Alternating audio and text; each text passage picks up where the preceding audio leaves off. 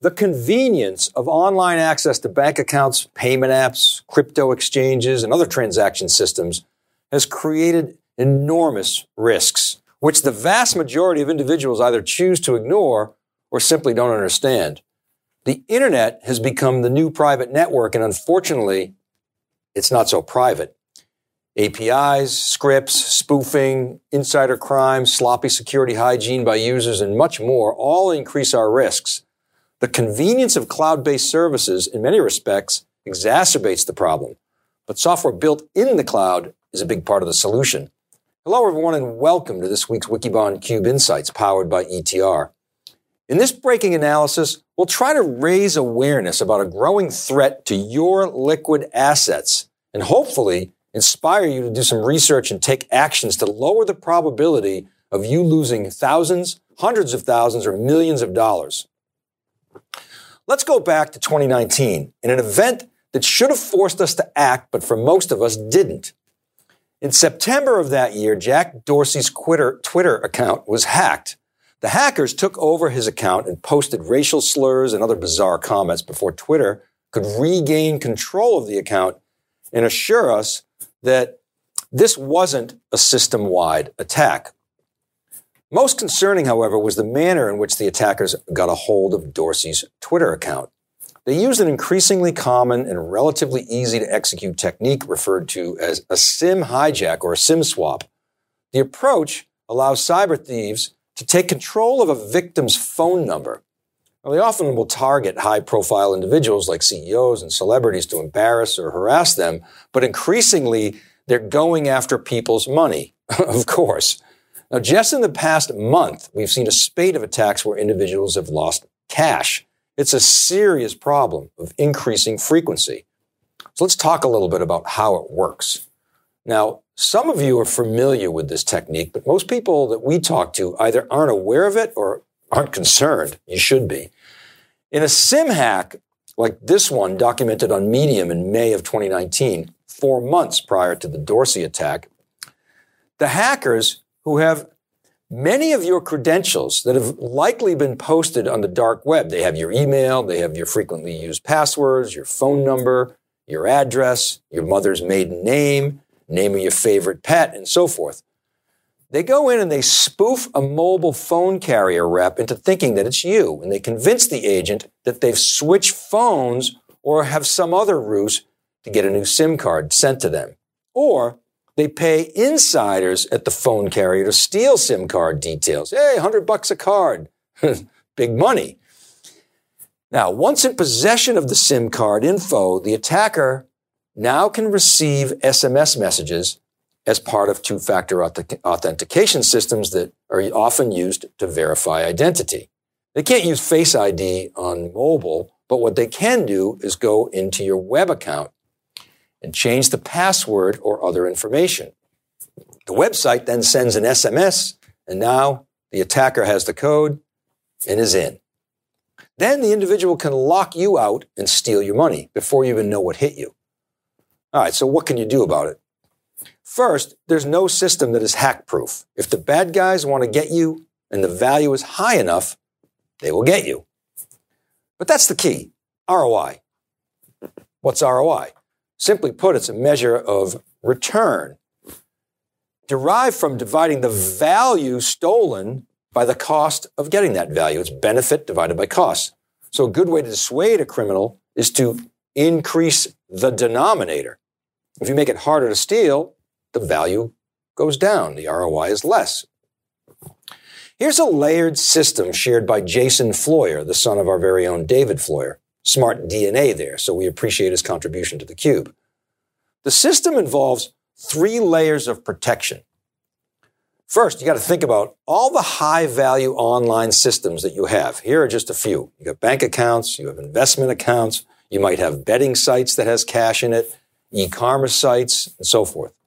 Now, many of these sites, if not most, will use SMS-based two-factor authentication to identify you. Now, that exposes you to the SIM hack. The system that Jason proposes, let's start in the middle of this chart. The first thing is you got to acknowledge that the logins that you're using to access your critical systems are already public. So the first thing you do is to get a, in quotes, secure email. In other words, one that no one knows about and isn't on the dark web. Find a provider that you trust. Maybe one that doesn't sell ads, but that's your call. Or you maybe go out and buy a domain and create a private email address. Now, the second step is to use a password manager. Now, for those of you who don't know what that is, you probably are already using one that comes with your Chrome browser, for example, and it remembers your passwords and autofills them. Now, on your iPhone, if you're an iPhone user, go to Settings, Passwords, and Security Recommendations. Or if you're on an Android phone, open your Chrome app and go to Settings, Passwords, check Passwords. You're likely to see a number of recommendations, as in dozens or maybe even hundreds, that have been compromised, reuse passwords, and or are the subject of a data breach.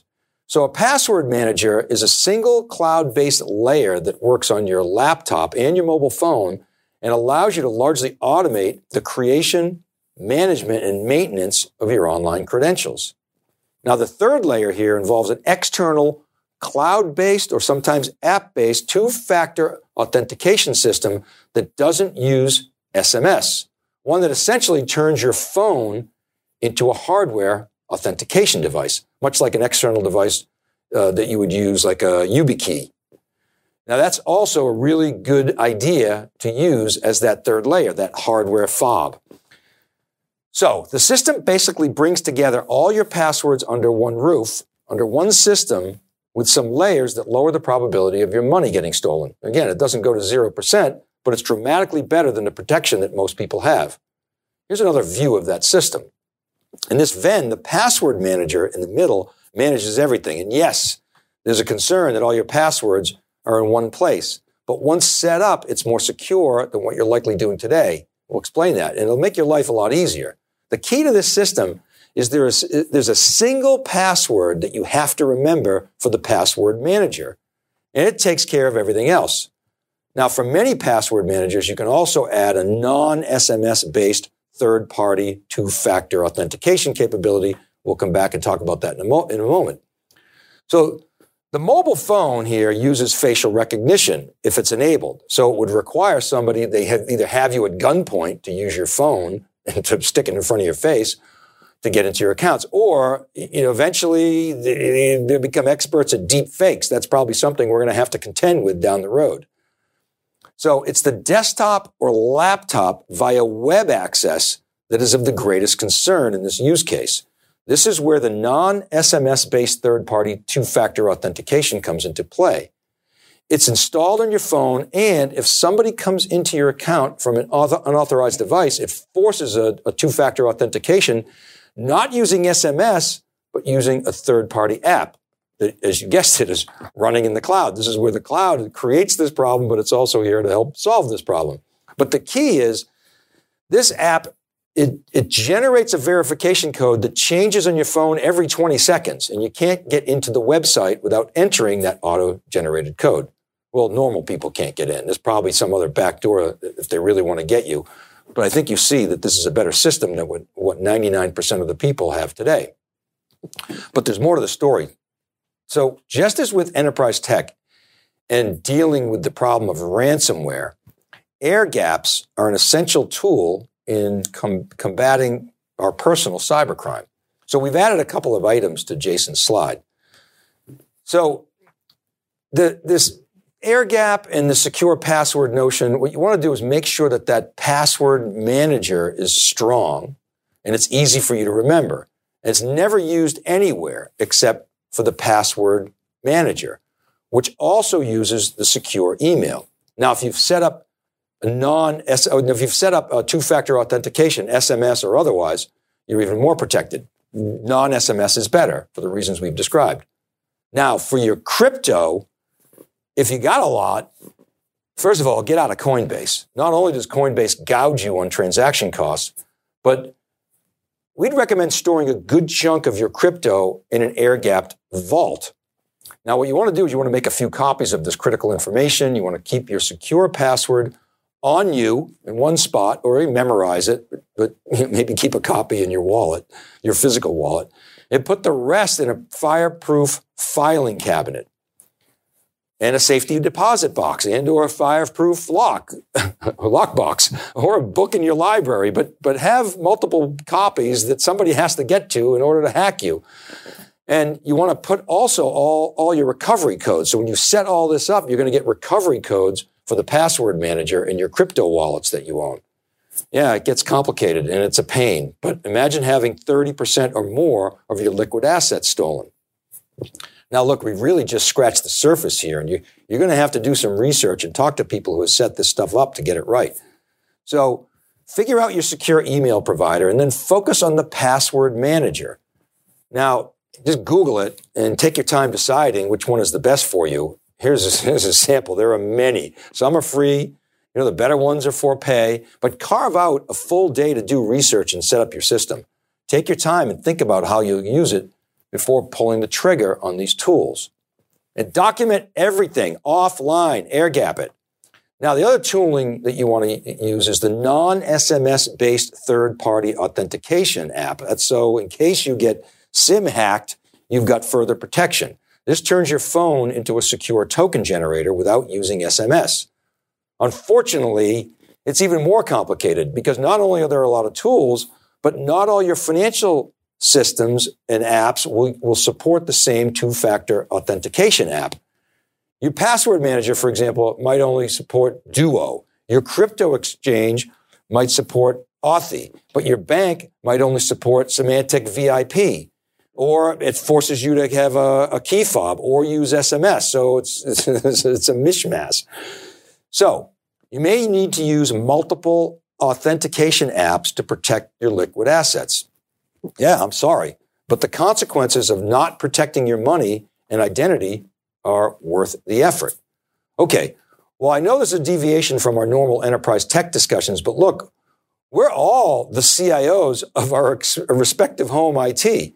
We're the network admin, the storage admin, the tech support help desk, and we're the chief information security officer. So as individuals, we can only imagine the challenges of securing the enterprise.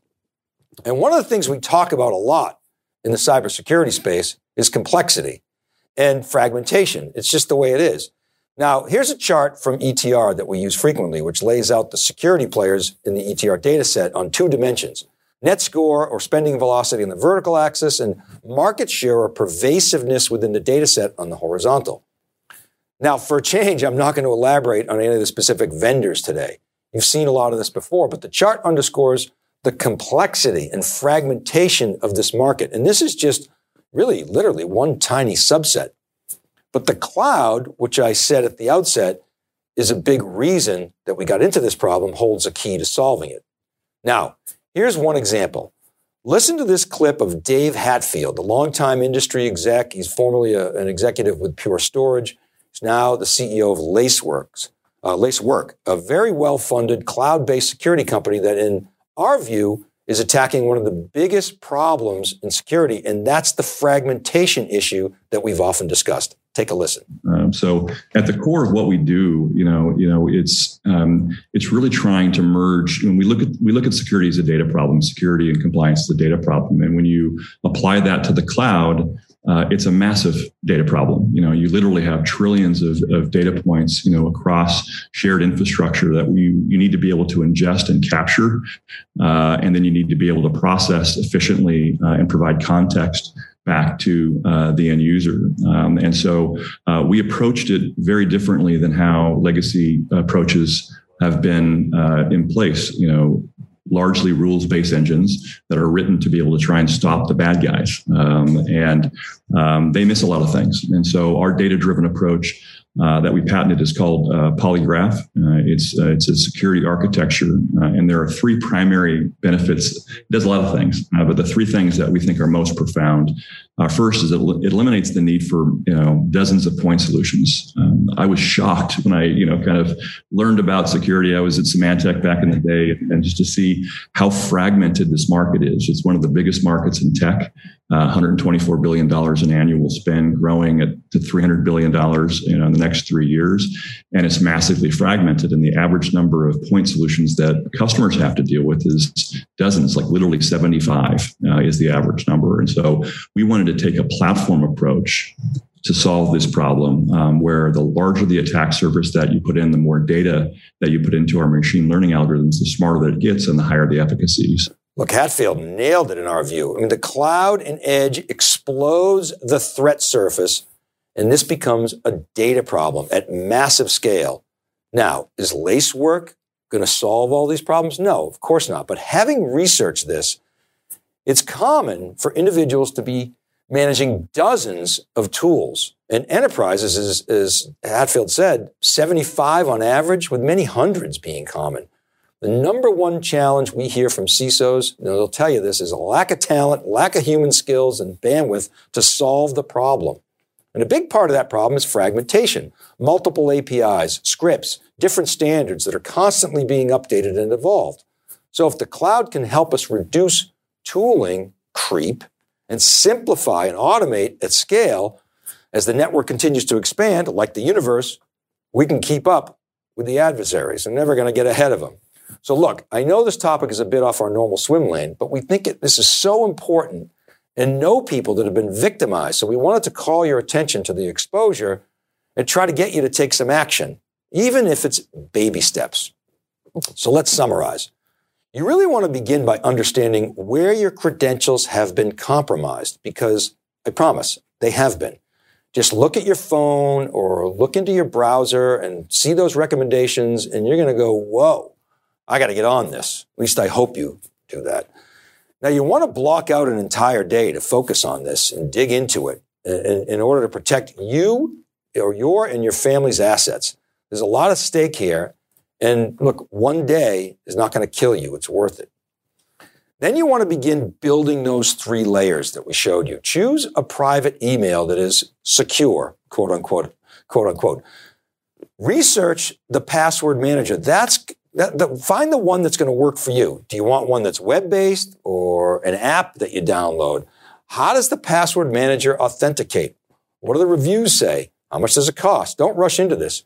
You may want to test this out on a couple of low-risk systems before fully committing, because if you screw it up, it's really a pain to unwind. So don't rush into it. Then you want to figure out how to use your non-SMS-based 2-factor authentication apps and identify which assets you want to protect. You don't want to protect everything. Do you really care about your credentials on a site where you signed up years ago and never use it anymore, doesn't have any credit cards in it? Just delete it from your digital life and focus on your financial accounts, your crypto, and your sites where your credit card or other sensitive information lives and can be stolen.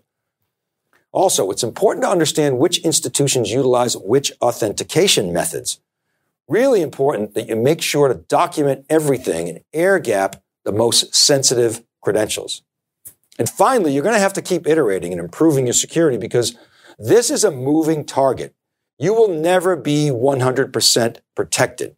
Unfortunately, this isn't a one-shot deal. You're going to do a bunch of work. It's hard, but it's important work. You're going to maintain your passwords. You're going to change them every now and then, maybe every few months, 6 months, maybe once a year, whatever's right for you.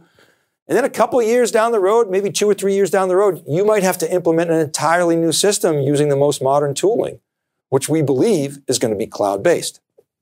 Or you could just ignore it and see what happens. Okay, that's it for now. Thanks to the community for your comments and input. And thanks again to Jason Floyer, whose analysis around this topic was extremely useful. Remember, I publish each week on wikibon.com and siliconangle.com. These episodes are all available as podcasts. All you can do is research Breaking Analysis Podcast, or you can always connect on Twitter. I'm at dvellante, or email me at david.vellante@siliconangle.com. Of course, always appreciate the comments on LinkedIn and Clubhouse. Follow me so you're notified when we start a room and riff on these topics. Don't forget to check out etr.plus for all the survey data. This is Dave Vellante for theCUBE Insights, powered by ETR. Be well, and we'll see you next time.